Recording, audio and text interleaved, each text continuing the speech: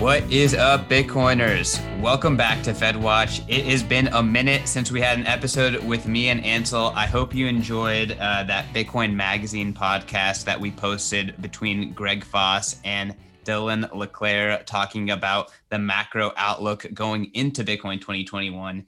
Now, Ansel and I, 2 weeks later, are going to follow up on Bitcoin 2021, as well as talk about all of this craziness that has been happening in all the markets, the macro markets, the Bitcoin market. But I guess before we get into this pretty hefty list of just Fed central bank macro updates, we got to meet for the first time 2 weeks ago in Miami. That was cool. You're taller than I expected. I feel like Zoom is the great equalizer. Short people look tall, tall people look short. And then, dude, Ansel is a strapping big guy. Yeah, it was great to meet you. You were busy the first day, but then we got a chance to at least say hello for 5 minutes in the second day. And it was great to meet you. And you guys did a fantastic job. I wrote a debrief of my experience there on my blog. And overall, my big takeaway is that conference felt like Bitcoin from early adoption to mainstream. So I think Bitcoin has made it mainstream now. That's freaking awesome. Yeah, I mean, you said that to me before this podcast comes out. Kevin O'Reilly came onto the Bitcoin Magazine podcast, and he said the same thing. He said that, wow, like that was the first time that I felt like Bitcoin went mainstream. And if you are listening to this podcast, you should go listen to the Kevin O'Reilly podcast. That is with Matt Odell and one of our really sharp interns, David Zell, who is doing really great things for our company. But that was a great podcast. And Kevin had some surprisingly pro-Bitcoin things to say. I think he gets it a little bit more than maybe people may give him credit. And he's learning in public. He admitted that, and he said that he can learn, and he is learning about Bitcoin every single day, and it is consuming his mind. So I think that we're going to see this across a lot of skeptics and haters. They're going to flip, and maybe this is an opportunity for them to buy the dip. Absolutely. And we've all been there, right? We've all gone down the Bitcoin rabbit hole. And most people think when they get to Bitcoin, we can tweak this or fix this. You know, we're all here to fix Bitcoin. Bitcoin would be better if it had a little bit more elastic supply or whatever. But then as you get, baptized in the fire of the market, you learn that Bitcoin is pretty much perfect the way it is. Yeah, well, I guess the thing that's perfect about it is that you can't fix it. You can't change it. It is what it is. And very true. There are properties that I would say are ideal, but maybe there's some smart people out there who could point out some unideal properties, but it doesn't matter what you think. Bitcoin doesn't care. It's going to keep doing its thing. Do we want to jump into like this list? You kind of like, you have an intro block here, just kind of like, I guess, previewing some of these topics. Yeah, I mean, our main topic for today, I just wanted to touch on the reverse repo stuff. And then last week, the Fed came out on Wednesday, and had their FOMC meeting and their press conference. So they had a few changes, and that affected the reverse repos again. So I wanted that to be our main topic, but we could talk about price too. I mean, there's lots of stuff going on with price. Like we were talking just before we went on air, that this is the most bullish 2-week period for Bitcoin news, pretty much in the history of Bitcoin, with El Salvador and Taproot and miners leaving China. Miners leaving China, yeah. And so there's a lot of bullish news, but we see the price going down. So do you have a thought on why the price is dipping here, or what? Do you think it's a random walk? Yeah, I mean, part of me thinks that Bitcoin is going to just have these insane upswings, and the altcoin rallies are going to have insane upswings, and heuristics are going to get people to dump what they perceive to be the top based off of altcoin frothiness. And it's just going to get clownier. And there's a lot more fuel in the engine right now. But I just think that, Doge was going crazy. Elon getting onto what's it called? Saturday Night Live. That seems like that was the top, all the ETH heads calling for the flippening. That was the top. or the local top, like that was like enough of like heuristically top behavior for, let's just call it the nerd whales in this industry, the trading whales in this industry to, pull the trigger. Right. Yeah.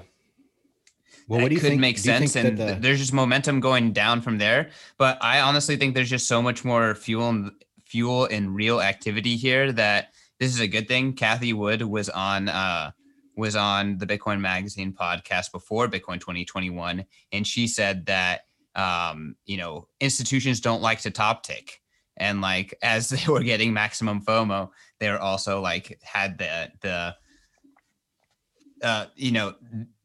reaction of not wanting to buy the top. So I think that this is healthy. Like this is what we need to see. And unfortunately for the weak-handed plebs out there, I think institutions are going to be taking advantage of them. Yeah, and I think that there's something to be said for over leveraging in the altcoins. Like with DeFi, the whole idea behind DeFi is leverage. And so I think that they got really levered up. And this Chinese news, I mean, Chinese they like their shit coins, right? And so I think that the China news might be even worse for altcoins and DeFi and things. And since those are so over leveraged, they could have a kind of an effect on the overall market. So, yeah, I think it's good, obviously, but it's hard to make it through the doldrums of, like the midsummer or the mid-cycle part of the market. Yeah, I mean, I feel like Bitcoin really picked up in 2017 after the summer into the fall. So that trend hasn't fully broken yet. Again, we were just saying that every bull market is going to be unique. This one absolutely is unique. Taproot, if anything, is like a coordination success story so far. I guess it's too early. November is when it will actually, look to safely lock in and activate. But SegWit in 2017 was literally the opposite. It was like the conclusion of a bloody fist fight. The story and the background is different here. The level of adoption, the level of high level advocates, the level of mind share is completely different. So I don't know. I think Bitcoin's going to take the way of most pain too. So a lot of Bitcoiners were like super cycle, that was like our version of the flippening is the super cycle, right? So when you started hearing super cycle, that was probably, and I am guilty of that too, for sure. Yeah. This time is different. I did Bitcoin Tina number 5, the super cycle podcast. So, it is what it is. All right. Well, do you want to jump into the Fed stuff? Yeah, let's do it. Before that, let's tease next week. Yeah. Bam. We got a good one for you guys next week. I have really been enjoying working with this guy, Aaron Siegel, who is in legacy finance, recently gone super orange pilled, and has put out 2 really, really excellent pieces of content on Bitcoin Magazine. I've been promoting him a lot on my Twitter, but the first one is Bitcoin Information Theory, which I sent to Ansel. I thought it was really good. I think it goes way beyond this idea of digital gold and kind of ties Bitcoin into what it is like perfect information, perfect price, and kind of goes into like what that means from a thermodynamic perspective. But his second piece kind of talks about like the pitfalls of the inflation narrative. And I think he does a good job of like getting into the nuances. Jeff Booth has helped him with both of his pieces. So both Jeff Booth and Aaron Siegel are going to be coming on to FedWatch. So I'm really excited to have that conversation. Really dive, we've talked about inflation versus deflation. That's like one of our favorite topics. So I think, we can have some really top thinkers and really contrarian thinkers, I guess, if you want to say the dogma is inflation. It'll be a really good conversation about that to join Ansel with them, and I'm just going to kind of sit back and, ask my questions. Yeah, it's refreshing. I haven't had a chance to read this new piece that you sent me. I skimmed it and it looks really, really good. But it's refreshing to see people coming at this topic from all sides of the debate and kind of throwing out what doesn't work and adopting maybe some new perspectives. So yeah, this will be a great episode next week. Can't wait.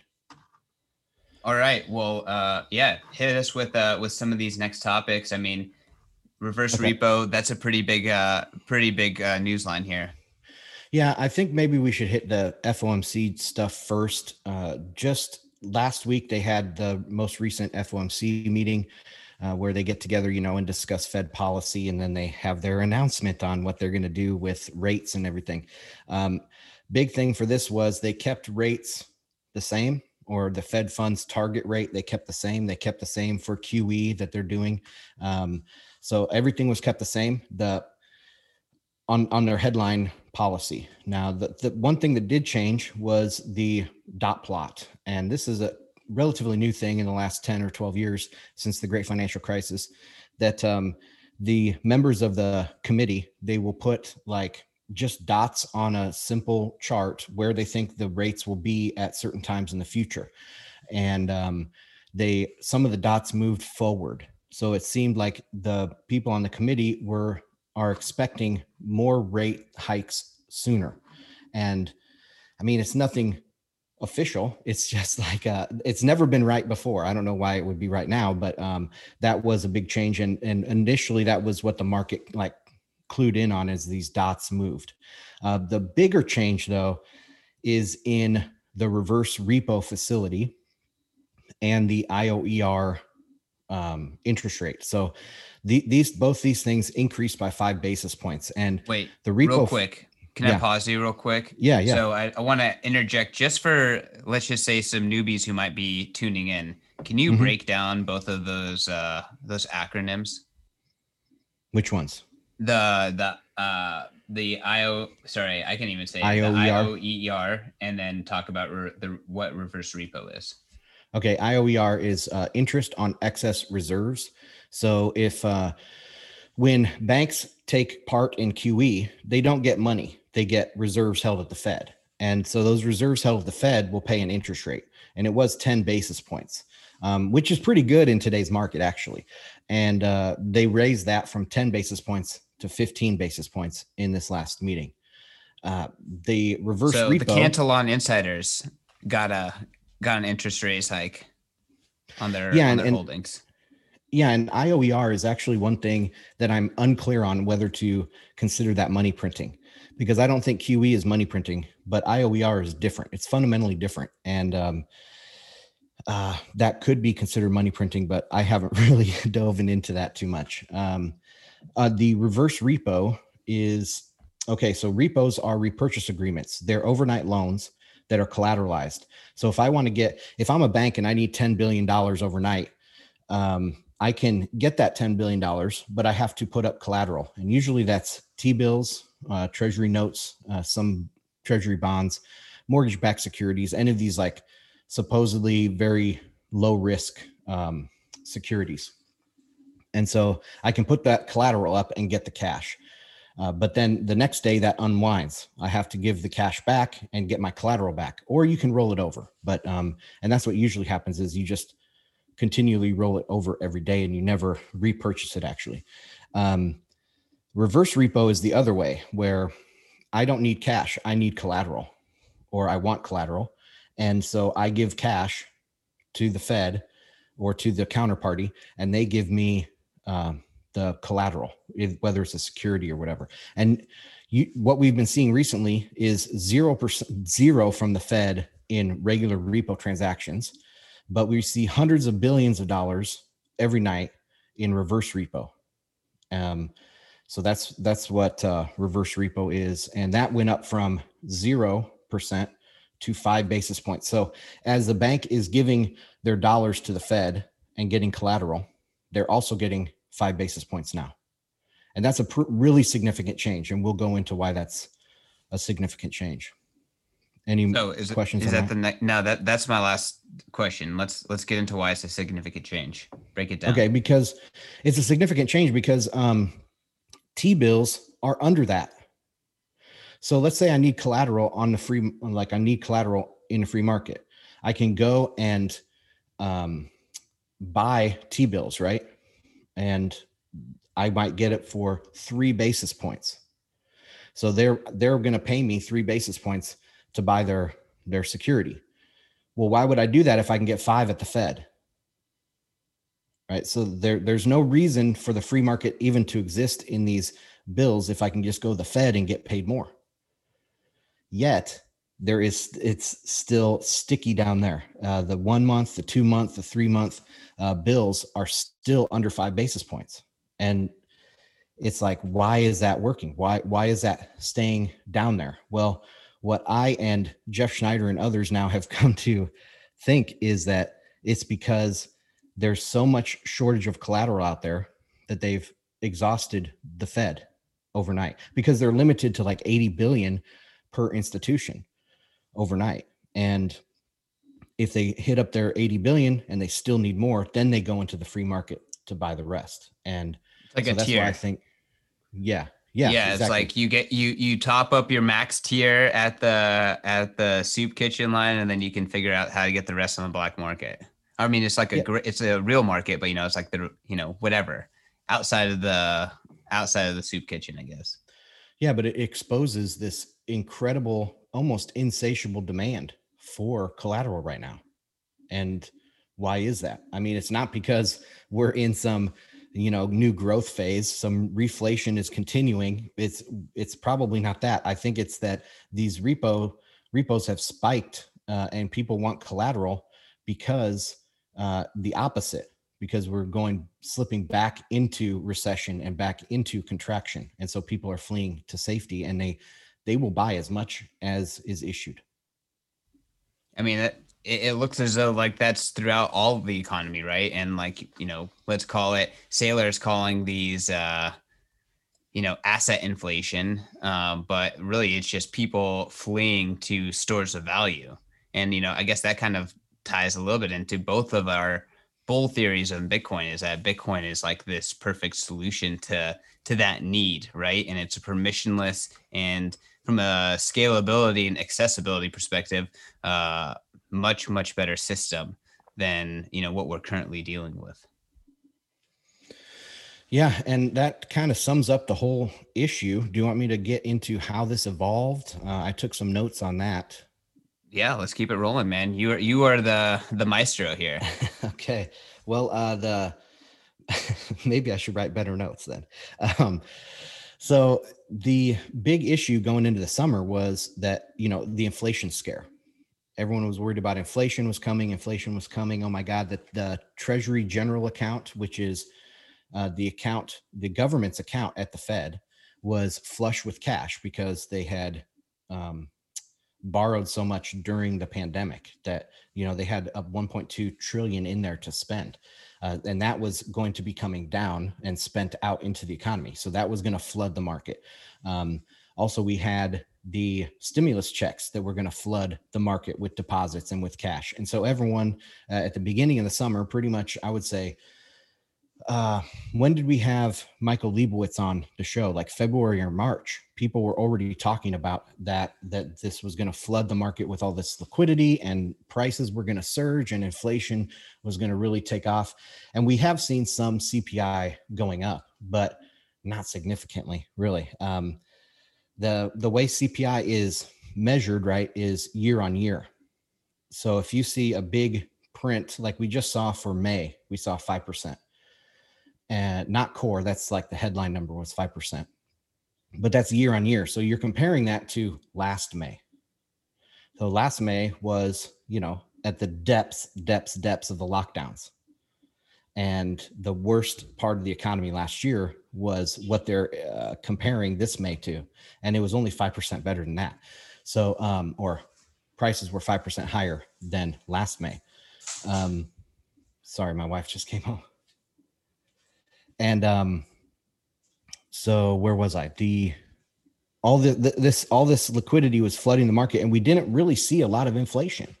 What happened was that deposits were coming into the system, but they weren't making it into the economy. They were making it back into these reverse repos. I don't know, man. I'm derailing here, Christian. Save me with something. So you feel like these reverse repos are just like they're just sucking up all the collateral, really, and it's just kind of like keeping it into like just this one function. and it's not even enough to satiate, the needs. Yeah, well, one of the things about banks is they can't necessarily take on more deposits. Like a lot of people think, oh, well, why can't they just deposit it into the bank? And the bank will have, they'll increase their deposits by 25%. But banks can't do that because, one, they have a fiduciary duty, and it costs money to hold other people's money. Like you have overhead and, all this other stuff. And so you can't just hold cash. You have to invest it in a positive carry. You have to get positive carry somewhere for this, both fiduciarily and also the market will demand it, because the market is all your competition.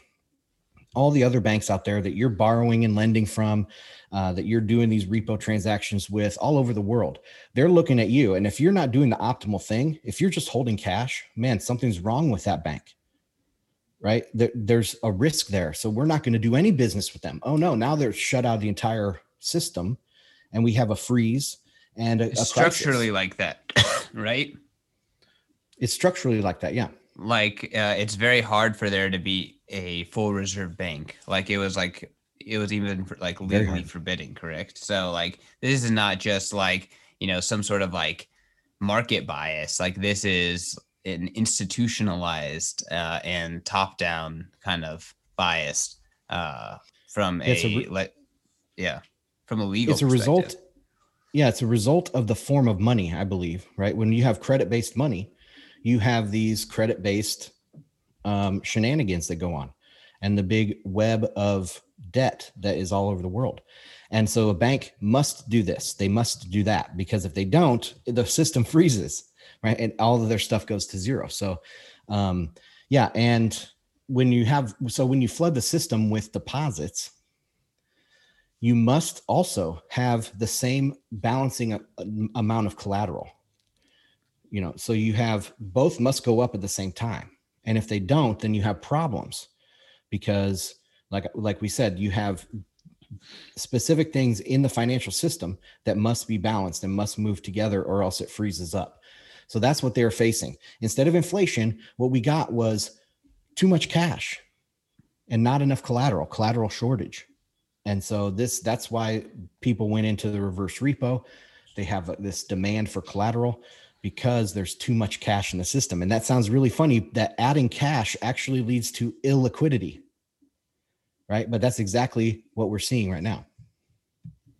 I mean, there's just so many freaking moving pieces here with this just complex system, and the Fed doesn't have the information, right? They can't crunch the numbers in an appropriate way to make any sort of manipulation without royally fucking stuff up. And then in terms of like managing impression management and the politics and the formalities and all this other stuff on top of it, that that even handicaps them more, right? Because they have to say something, they have to double down on it, people react on where their dots are on the chart.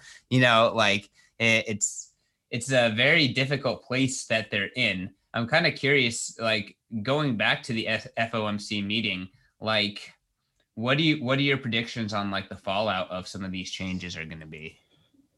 I don't know. I mean, you bring up a really good point that they're almost stuck.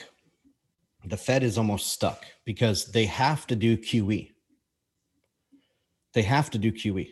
If they don't, you have a taper tantrum. If they start trying to taper, people will see that and react as if it's negative when it's not. Because a taper would actually be respecting or acknowledging the market needs more collateral. So why would the Fed be buying this in QE, taking the collateral out of the system? What we should do is limit QE and keep that collateral within the system. Then we can stop this collateral shortage. But they've backed themselves in the corner, because if they taper, it will be seen as a negative to the market, because everyone's been primed to think that this is the punch bowl. This is the only source of liquidity is the Fed. The Fed is the only part of the market.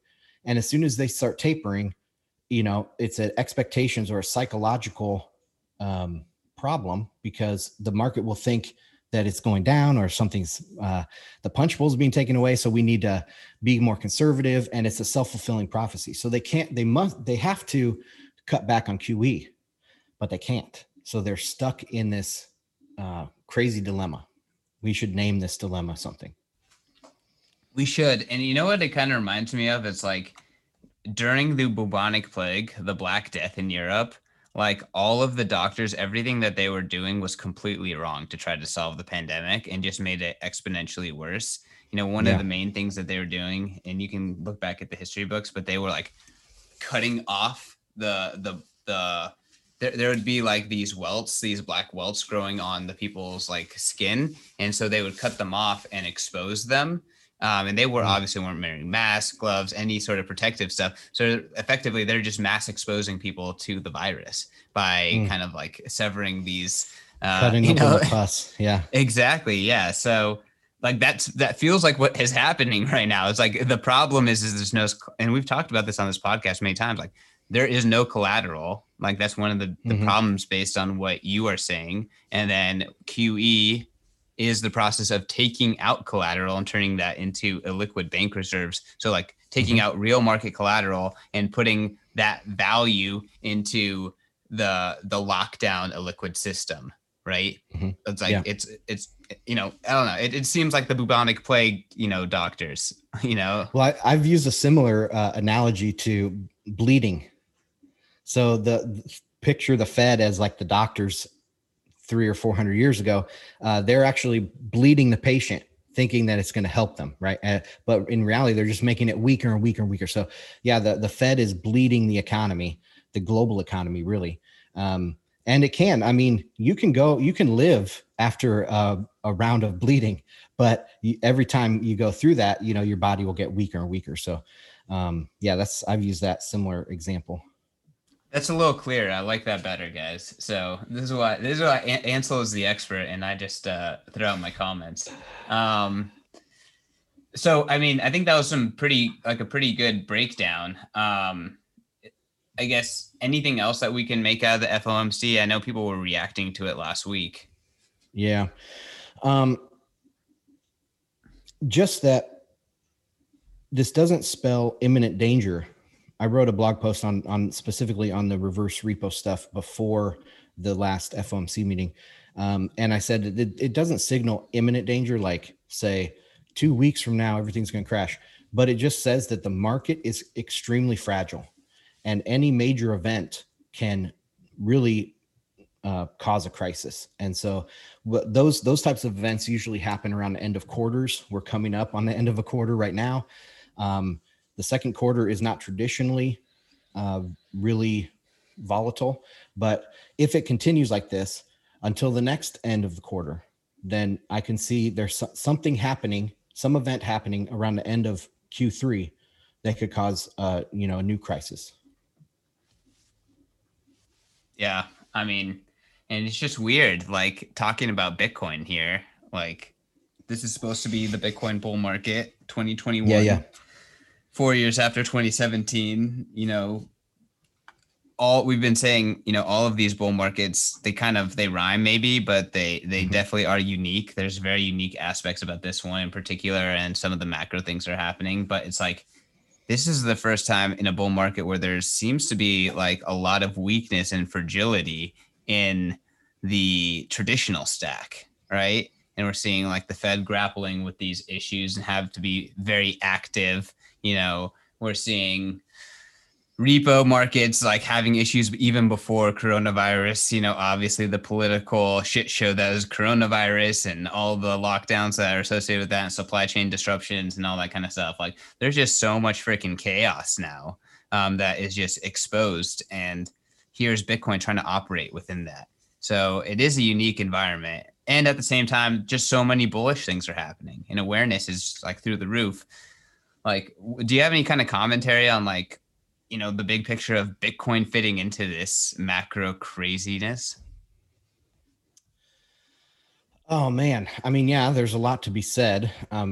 I see Bitcoin and you and I agree. I'm 100% on this is that Bitcoin offers like this island of certainty within, you know, an ocean of chaos. And so I think that is how Bitcoin is going to be seen going forward, especially if this bull market does turn back around here soon and has a good second half of the year. as we see a lot of like the dollar is also turning around and getting stronger right now.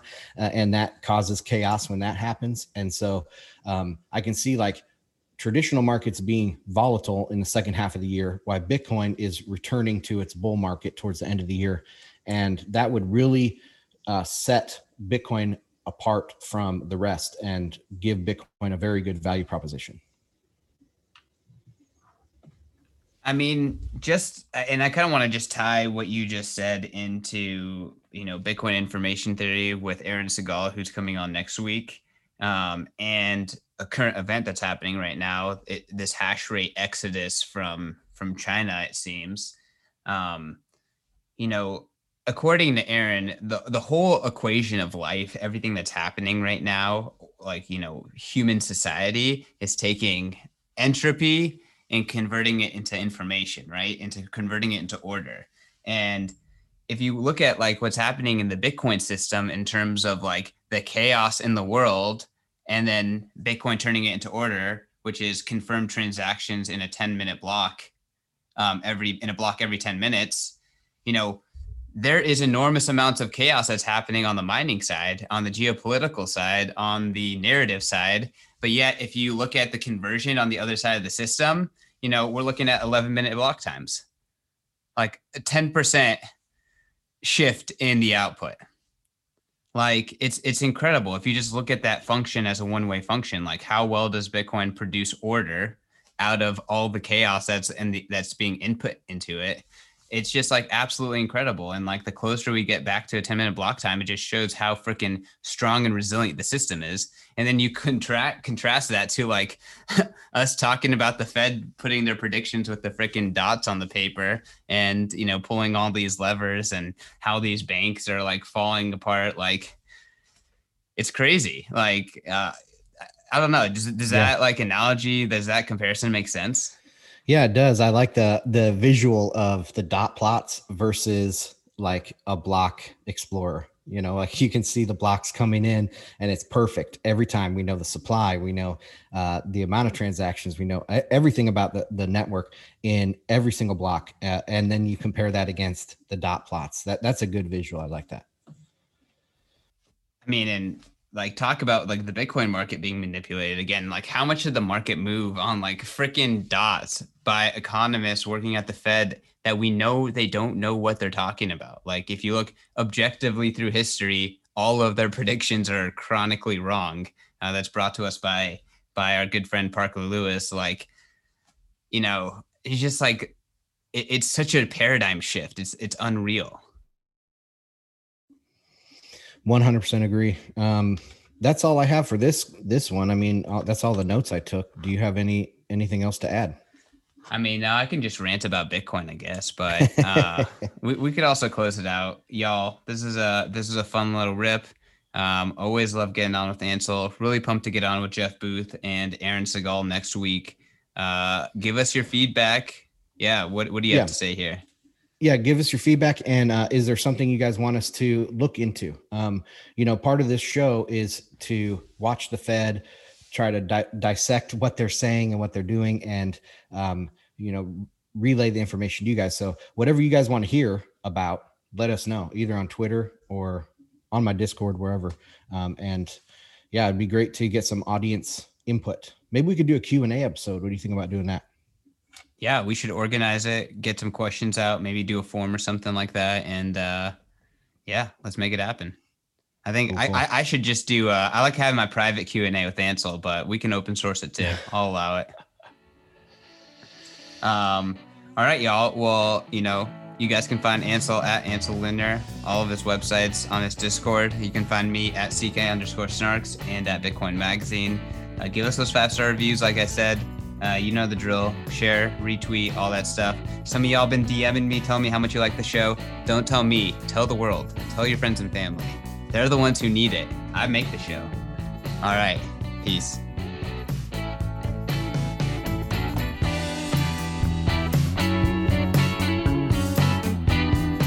A quick reminder that all of the content in this episode is for informational and entertainment purposes only.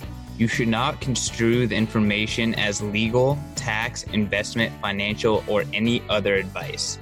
Nothing contained in this presentation constitutes a solicitation, recommendation, or offer by BTC Media, the Let's Talk Bitcoin Podcast Network, or any third-party service provider to buy or sell securities or any other financial instruments.